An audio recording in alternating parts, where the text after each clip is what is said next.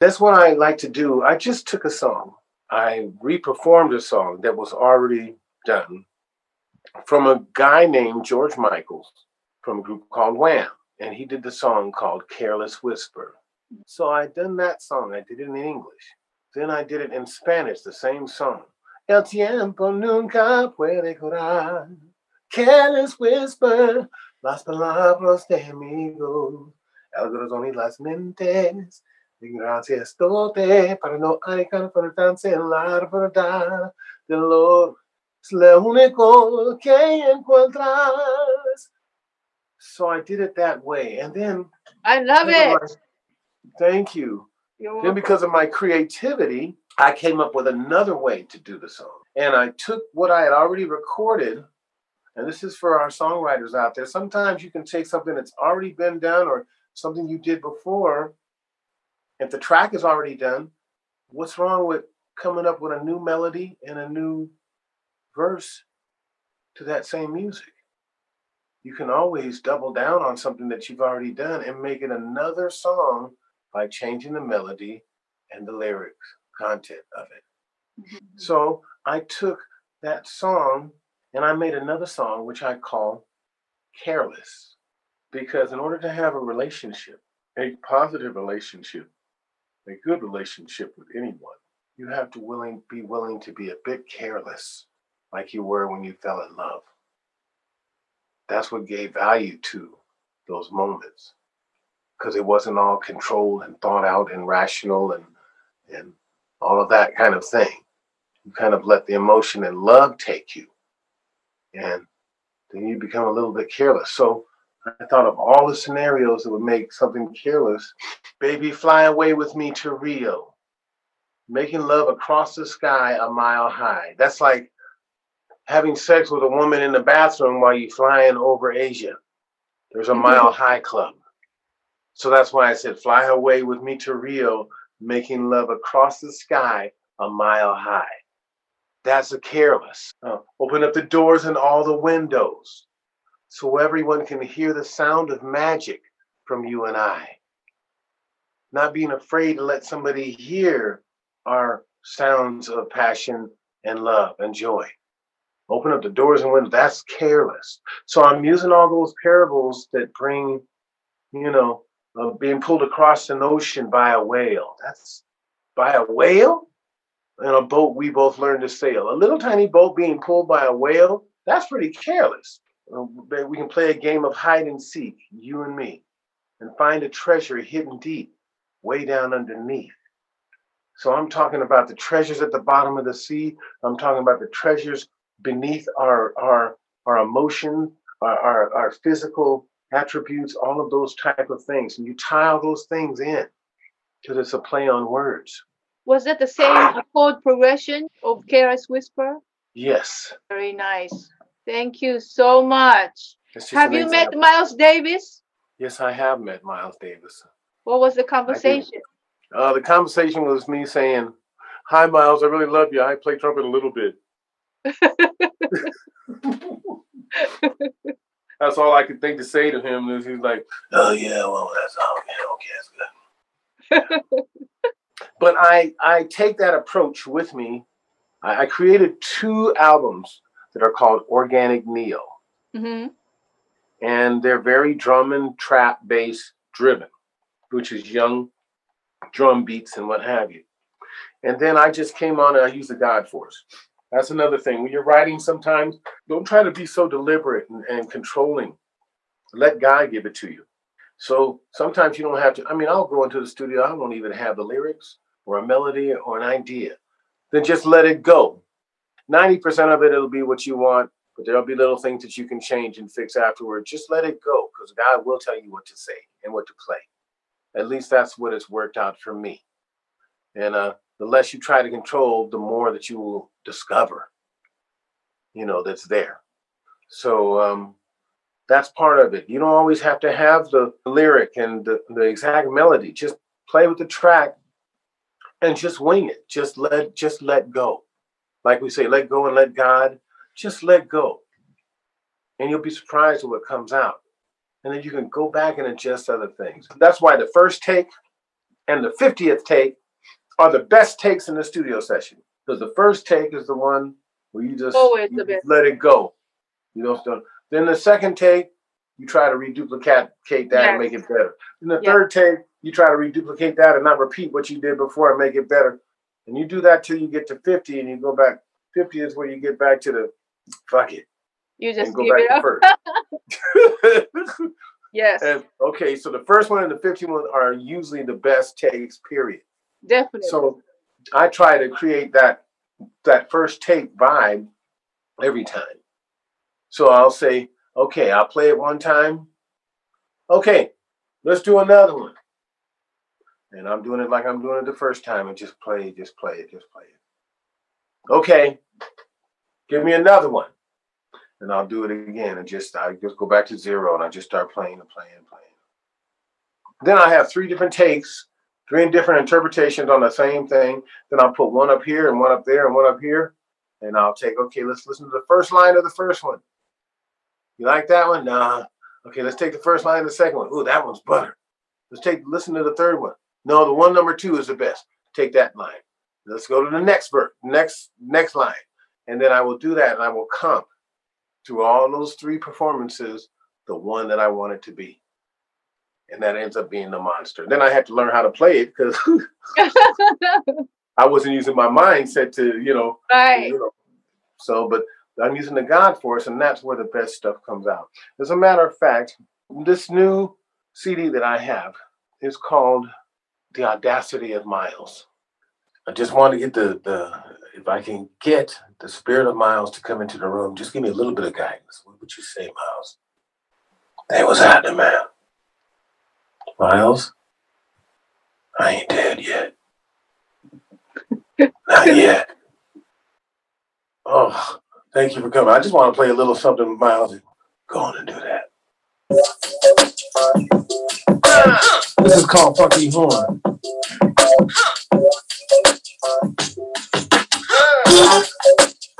Let the band play. Come on. Get it. Horn. Yeah. Come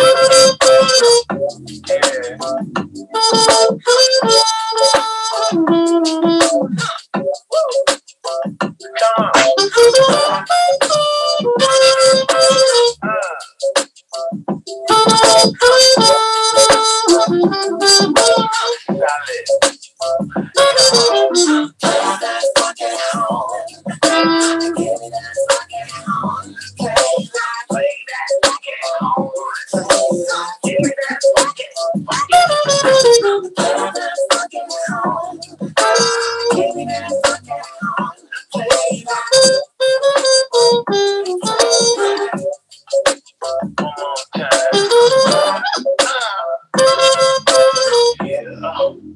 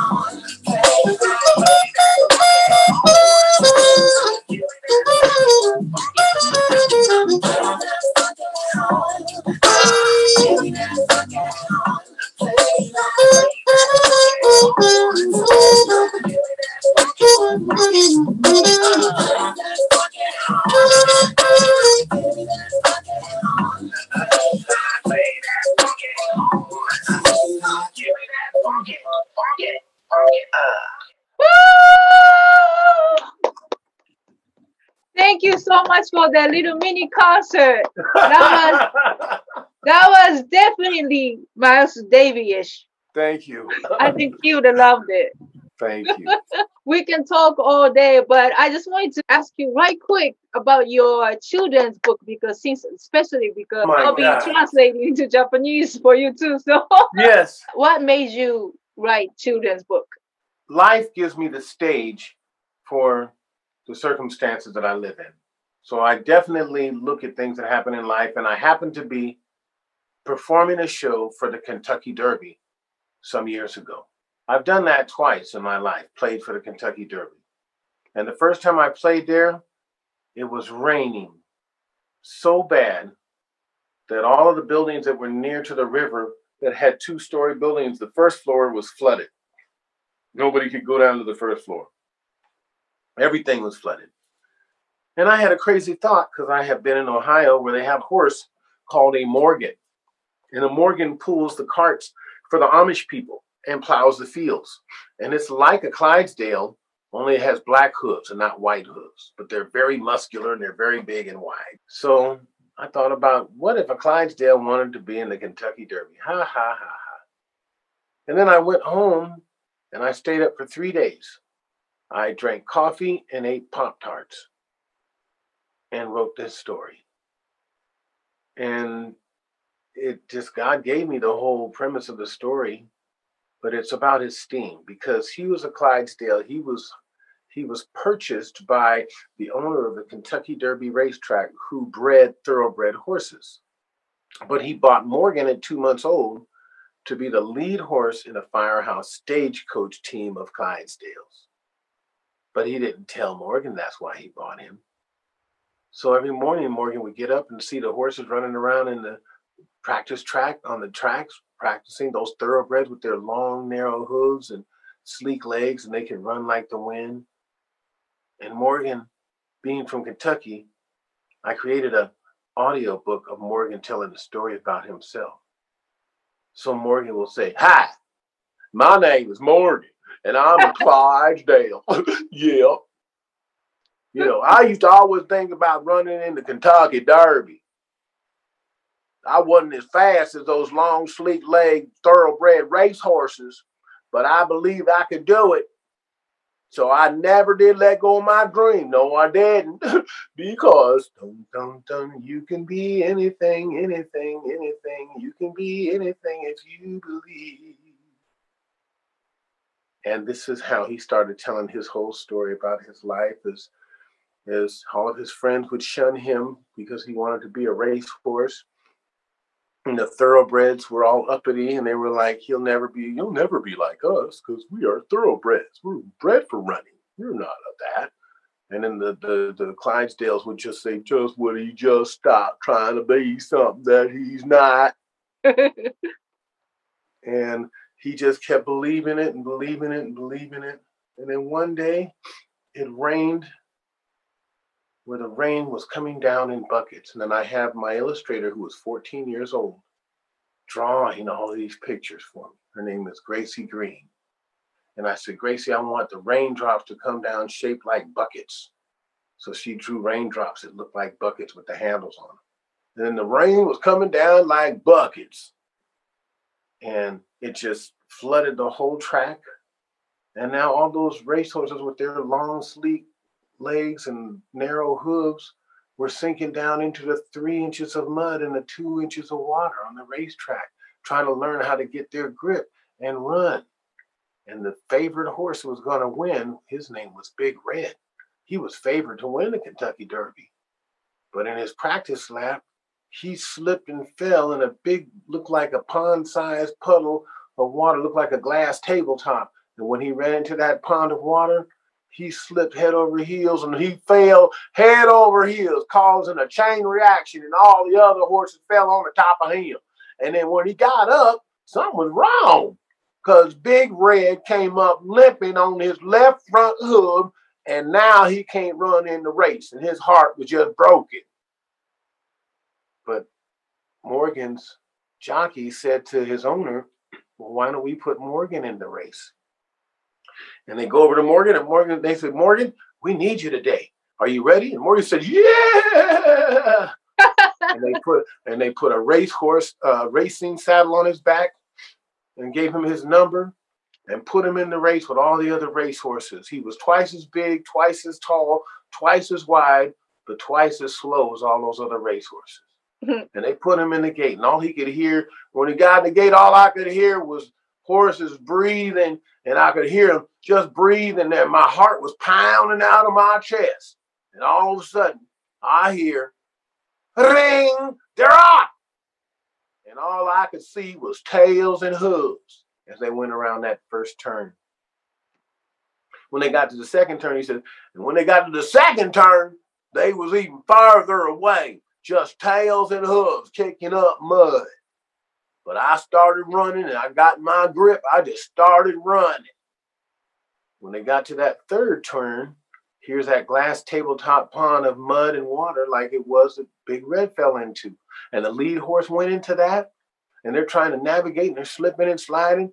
All the time they're slipping and sliding, Morgan is out there. Now I'm starting to get my stride, and I was in my groove. And my big, strong haunches and my wide hooves were gripping in that mud, and I was just holding my own. And the bigger horses went into that pond, and they tripped and fell. The same thing like having the Big Red head over heels on top of each other. And when they landed on top of each other, landed on each other, Morgan and his jockey said, Morgan, just go to the side, go to the right. And he stirred me to the right, and I just ran right around them as they had a chain reaction crash on the track. And they all looked, as we rode by, they all looked like they was covered in chocolate. And I just kept on running, and I ran across the line in first place. And I won the Kentucky Derby. It was the proudest day of my life. They took a picture of me with the blue ribbon and carnations and roses. It was a fantastic. Then I became the lead horse for 11 years in the Firehouse Stagecoach team. And then after that, now they put me out to pasture to raise my own family. And today was the proudest day of my life, because today my son came to me and said, Daddy, I want to be a racehorse. And I looked down at him. I said, son, you can be anything you want to be if you believe it in your heart, even if you are just a Clydesdale pony. Yeah, because you can be anything, anything, anything. You can be anything if you believe. And that's how I came up with the story. Thank you so much. I listened to the whole audiobook. Yep, so that's where it came from. That's so cute. Thank you. So people can get it on Amazon and other stuff? They can get it on Amazon, Audible, and Kindle. Fantastic. So Skip, this is going to be the last question. What advice would you give to your 20-year-old self? My 20-year-old self. Yeah, I would probably say, make sure you get it in writing. Exactly. Okay. I could have done certain things differently, but I think we should also tell writers and aspiring writers and musicians, do not be afraid to fail, because failure is what makes victory taste so delicious. Mm-hmm. So failure is a part of success.